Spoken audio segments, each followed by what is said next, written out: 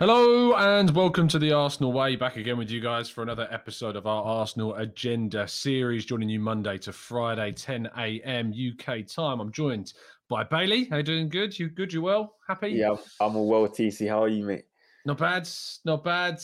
I love this comment straight in the chat box as we go live from Judtin, who says, why are we taking so long to buy any players whilst other clubs are already signing big names again? We're all doing this talking about selling players. Edu said we are ready for the summer. It is only the 1st of May, Judge, so you've got to chill. You know, there's lots of time to get stuff done and ready. And, of course, we'll be talking more about transfers in today's show because that is, of course, the focus of the summer. And we're going to kick off with this idea that Lucas Torreira, you probably saw these quotes coming out yesterday from him talking about how he wants to return to Fiorentina. He's not the first player, to come out. He's not even the first time he specifically has come out and said where he wants to go specifically. 2 summers in a row now Torreira's talking about. Last summer it was Boca Juniors, now it's Fiorentina.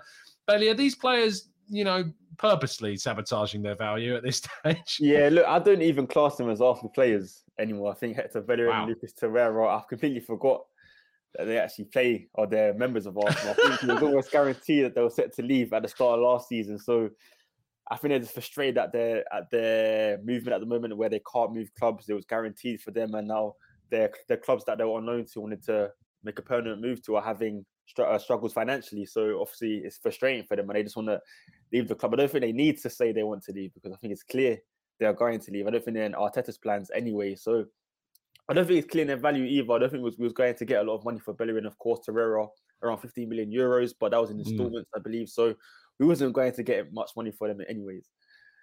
No, we weren't. What I would say, though, is it a problem that we need to kind of try and curb? Because Bellerin's talking about wanting to go to Betis. Torreira's talking about wanting to go to Fiorentina. It really does kind of undermine a negotiating standpoint, does it not, when it comes to selling players?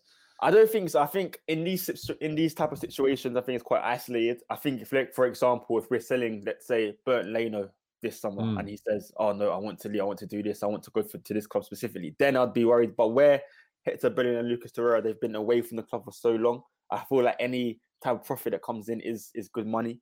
So I feel like those situations are kind of different towards if there are players who are in the Arsenal squad, played actively last season, and it wasn't clear that they were going to leave the club.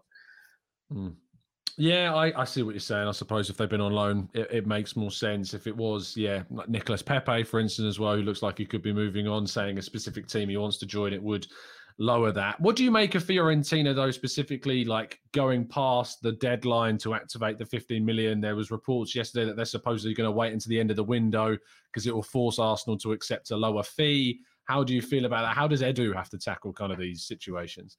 Well, if Torreira's deal wasn't an obligation to buy, they're in their rights. They can do what they want to do. If they want to do that, they can do that. But that means Edu has an excellent chance to really be stern and prove himself and not be bullied into a lower fee by Fiorentina waiting until the end of the season. Hopefully another club does come in and tries to snatch him, but we shall see.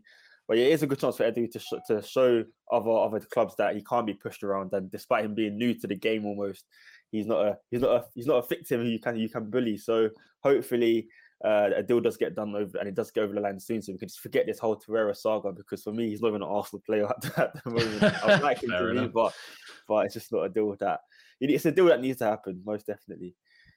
Do you think, in terms of the amount of signings we're trying to make this summer, that it's reliant upon the sales that we make this summer? Do we need to make sales if we want to, say, complete 5 or 6 signings?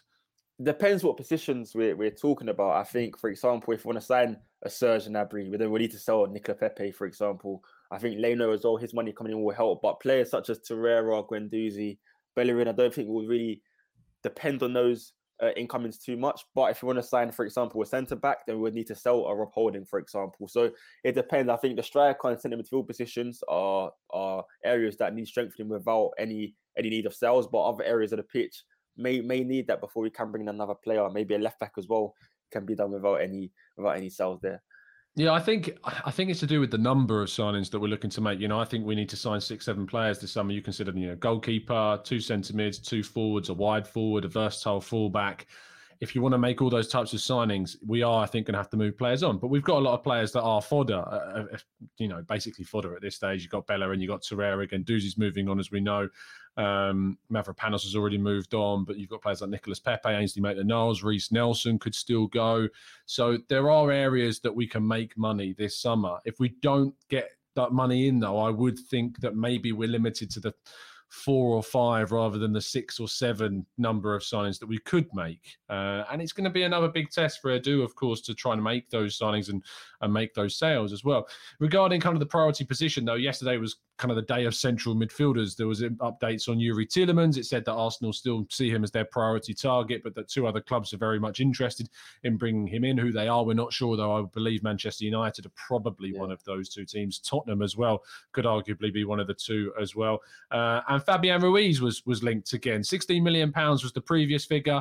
Classic De Laurentiis to Napoli, raising that price, £25 million, supposedly what he wants. Of those 2, who would you lean towards the most?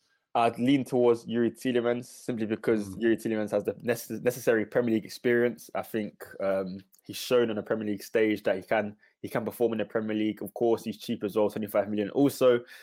And I think he's the player that Arteta wants. You can tell he's a priority. And I'd like to bring in Yuri Tielemans rather than risking Fabian Ruiz, who hasn't played in the Premier League yet, of course. And if Napoli are willing to sell, then let's get in Yuri Tielemans instead. Fair enough. Yeah, I do lean towards him as well. I think, the same explanation in terms of Premier League experience. You look at him as a player that has been a leader at Anderlecht and Monaco and, has borne that as well at Leicester. I think that with central midfield, that's the area that I think when we talked about sales there, that's going to be affected the most. Depending on how many we get rid of will depend on how many midfielders we bring in. I think one is near guaranteed for us to bring one in, be it a Tielemans or a Ruiz or a Neves or someone along those lines. But I think we do need 2 because we're playing across, there's 4 competitions. I don't look at the options that we have as being enough strength in depth. Would you agree with that? Do you think 2 centre mids needs to be a priority? Absolutely. I've always said 2 centre midfielders need to come in. That's why I believe, I'm going to mention his name, Hussein Aoula, 13 million plus a Yuri Tielemans to make sense rather than Tielemans and Ruiz might be a bit more difficult due to the finances in those 2 deals there. But I reckon if we sign a player who's low in value and then a player high in value in centre midfield position, it makes sense. And of course, if we're able to get rid of Ainsley Maitland-Niles and players on those lines, and we're not even sure about Granit Xhaka's future yet, because I know Jose Mourinho said, I know Football de London understands that Jose Mourinho is still very interested in signing him this summer. So Granit Xhaka's future is not confirmed. Even though I'd like him to stay, that's still a player we need to keep a close eye on.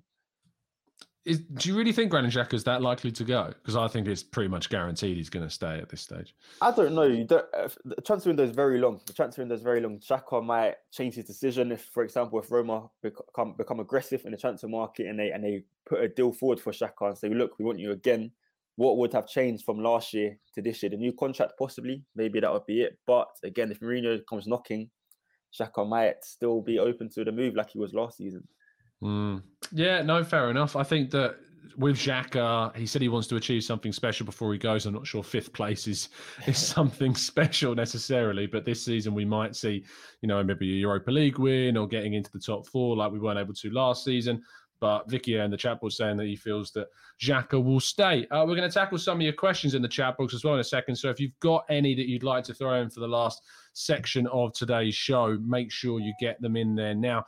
The last kind of point before we get onto questions, though, is that you probably saw Ben Foster having a chat with Tubes yesterday about his future. He's now a free agent after leaving Watford. But I remember talking about with you saying, would you bring in an experienced keeper for that 3rd place spot? Because, Artur Okonkwo and Carl Hein looked like they would take it from a youth perspective. But you look at most clubs, they have that experienced figure. We brought out Man United and Heaton as an example. We brought out Manchester City and Scott Carson as another example. Do you think it would be worth getting in Ben Foster? I mean, just for the YouTube channel alone might be worth it. Just to see, we've had all or nothing for Amazon this season. Maybe having a Ben Foster vlog for next season is the way forward. Yeah, it's funny how it comes that the perfect timing. So we were just speaking about it, and suddenly Ben Foster's putting his resume out there. But yeah, no, I think it would make sense to have him as a 3rd goalkeeper. I think he said it would be 2nd choice, but I'd rather have him as a 3rd choice goalkeeper, just for the experience, of course, to teach Ramsdale a few things. He's a good goalkeeper. He's had experience. He's played for Manchester United. He's played for England, so He has the necessary experience.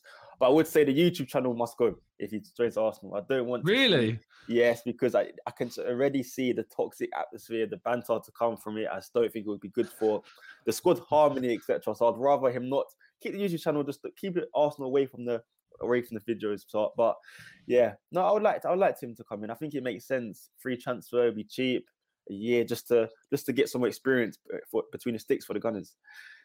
Let's jump into the chat box then and take some of your questions. Ron in the chat says, hi, Tom and Bailey. If we only signed one midfielder, do you see the midfielder coming in being a left centre mid and also being Odegaard's backup, as we don't have any other creative forces? No, this is why I say bringing Hussein out. TC knew what was coming there. That's what I'm saying. We need Odegaard. We need a backup for Odegaard. I think last season, Odegaard was excellent, but there was times where he needed the pressure relieved of him a little bit. He needed a bit of help in the creativity side of things, and he didn't have that because our other attacking midfielder, Smith Rowe, is not really a creative midfielder. He's more of a midfielder who can score goals, and he's more of the midfielder who's on the end of the end product rather than creating a chance for an end product. And I think if we bring in a player such as Hussein Aoula, who we've been linked with, and probably the only creative midfielder I can think of who we have actually been linked with, it would be a shrewd signing. Also, can be a backup to Odegaard. Assured signing. Assured. Yeah, use the word assured and Hussein Aoula in the same sentence. Yes, absolutely. Tell me. Because he will be an excellent backup for Odegaard. If Odegaard wants to come out the side, are we going to be able to play Odegaard in the Europa League, the Premier League, the Carabao Cup, the FA Cup? Because TC, if Odegaard doesn't come in at the moment, who takes his position? Because we don't know. Who does? Look, I don't want backups, Bailey. You know, I'm not interested in backups. I want starters. I want competitors. Yeah, so I don't want to see Arsenal bring in. If Odegaard comes out of the team, let's say Odegaard, God forbid, he gets injured. Sure. Who takes his position? Well, a player that's as good as Odegaard that we've signed. I don't want a backup in Aouar. You know, Aouar can't compete with Odegaard. Odegaard's levels above him. So why would I want a backup? You know, I'd rather see us go out and sign a creative player in that position. So you said your top signing midfielders are Tielemans and Fabian Ruiz. I said that if they're the two kind of priorities for that one role, you know, if the Granit Xhaka style role. If you said that we would bring in two central midfielders, I'd want to see, say, you know, a Tielemans and maybe a Gundogan come in. You know, Gundogan's great going forwards for City, you know, and he doesn't necessarily have to play week in, week out with the rotation that we'd have. So he could take on that offensive role that, you know, that Odegaard's got there. I think he's not as creative as him, but I certainly think he gives you as much in the final third of the pitch. Yeah, no, I agree. I like Gundogan. All I'm saying is Aouar would be... We're never going to agree on that one. We're just never going to agree. Carabo's asking, what about competition for Thomas Partey? Do you think that Lokonga's getting underplayed at times? Underplayed? Oh, do you mean in terms of under... Yeah, I think... Are people not rating him as highly as maybe they should do? Yeah, because we need to remember when Samuel Lokonga first came in the game against Brentford, the game against Norwich, he was sensational. He was absolutely excellent. I think he needed just a year under his belt to get used to the Premier League. And I think he is an ideal Thomas Partey backup. I think the Europa League will be perfect for him to really gain experience, really gain maturity for the midfield. And then next year we can really see him flourish. And I think he'll be a good Thomas Partey backup. I think, yeah, you're right, TC. People need to stop sleeping on Albert Samuel Lokonga because I think he's a player of potential. He's been called up to the Belgium national team. That shouldn't go unnoticed. Belgium have a very good midfield, and the fact that Samuel Lokonga is in contention for that just highlights the ability he does have. So I think next season will be a big year for Samuel Lokonga, especially due to the fact that we are in the Europa League, and it'll be a good back for Thomas Partey. Afsar says one problem: Odegaard does not show up in the big games. Scored in the North London derby last season, scored at Old Trafford this season. I'm not sure that's a fair criticism of Odegaard. I think he does show up in those games. Sure, he could be more consistent and show up in them more consistently, but to say that he doesn't, categorically, I wouldn't necessarily get on board with. Neil's asking, what's the situation with Onana? Now, you know, you need to be specific because there's now two Onanas on the scenes now, Neil. We've got Onana, of course, who's joining Inter Milan, is going to be competing with Handanovic from Ajax. Arsenal, you know, were interested, but since we brought in Ramsdale, that's kind of gone to bed. And now there's the Onana, I believe, who's a Belgian international now, been called up to the Belgian international squad. Central midfielder, could potentially be a Lokonga competitor. What do you think that when you've got, say, a young Belgian international that's then competing with a player like Onana, that it goes against the idea of signing him? Because in the same way that we're being linked to Aaron Hickey, of course, who's a Scottish international left back, would compete with Tierney. Is there an argument against signing players of the same nationality that would compete for the same position in both their club and country? No, I think it creates excellent competition. I just think of previous examples. I look at Manchester City when they signed Sergio Aguero and they had Carlos Tevez in their ranks, a similar type of player. I think it creates good competition. It also keeps the players on their toes. I think of RB Leipzig when they had Ibrahima Konate and Deo Upamecano in their ranks as well.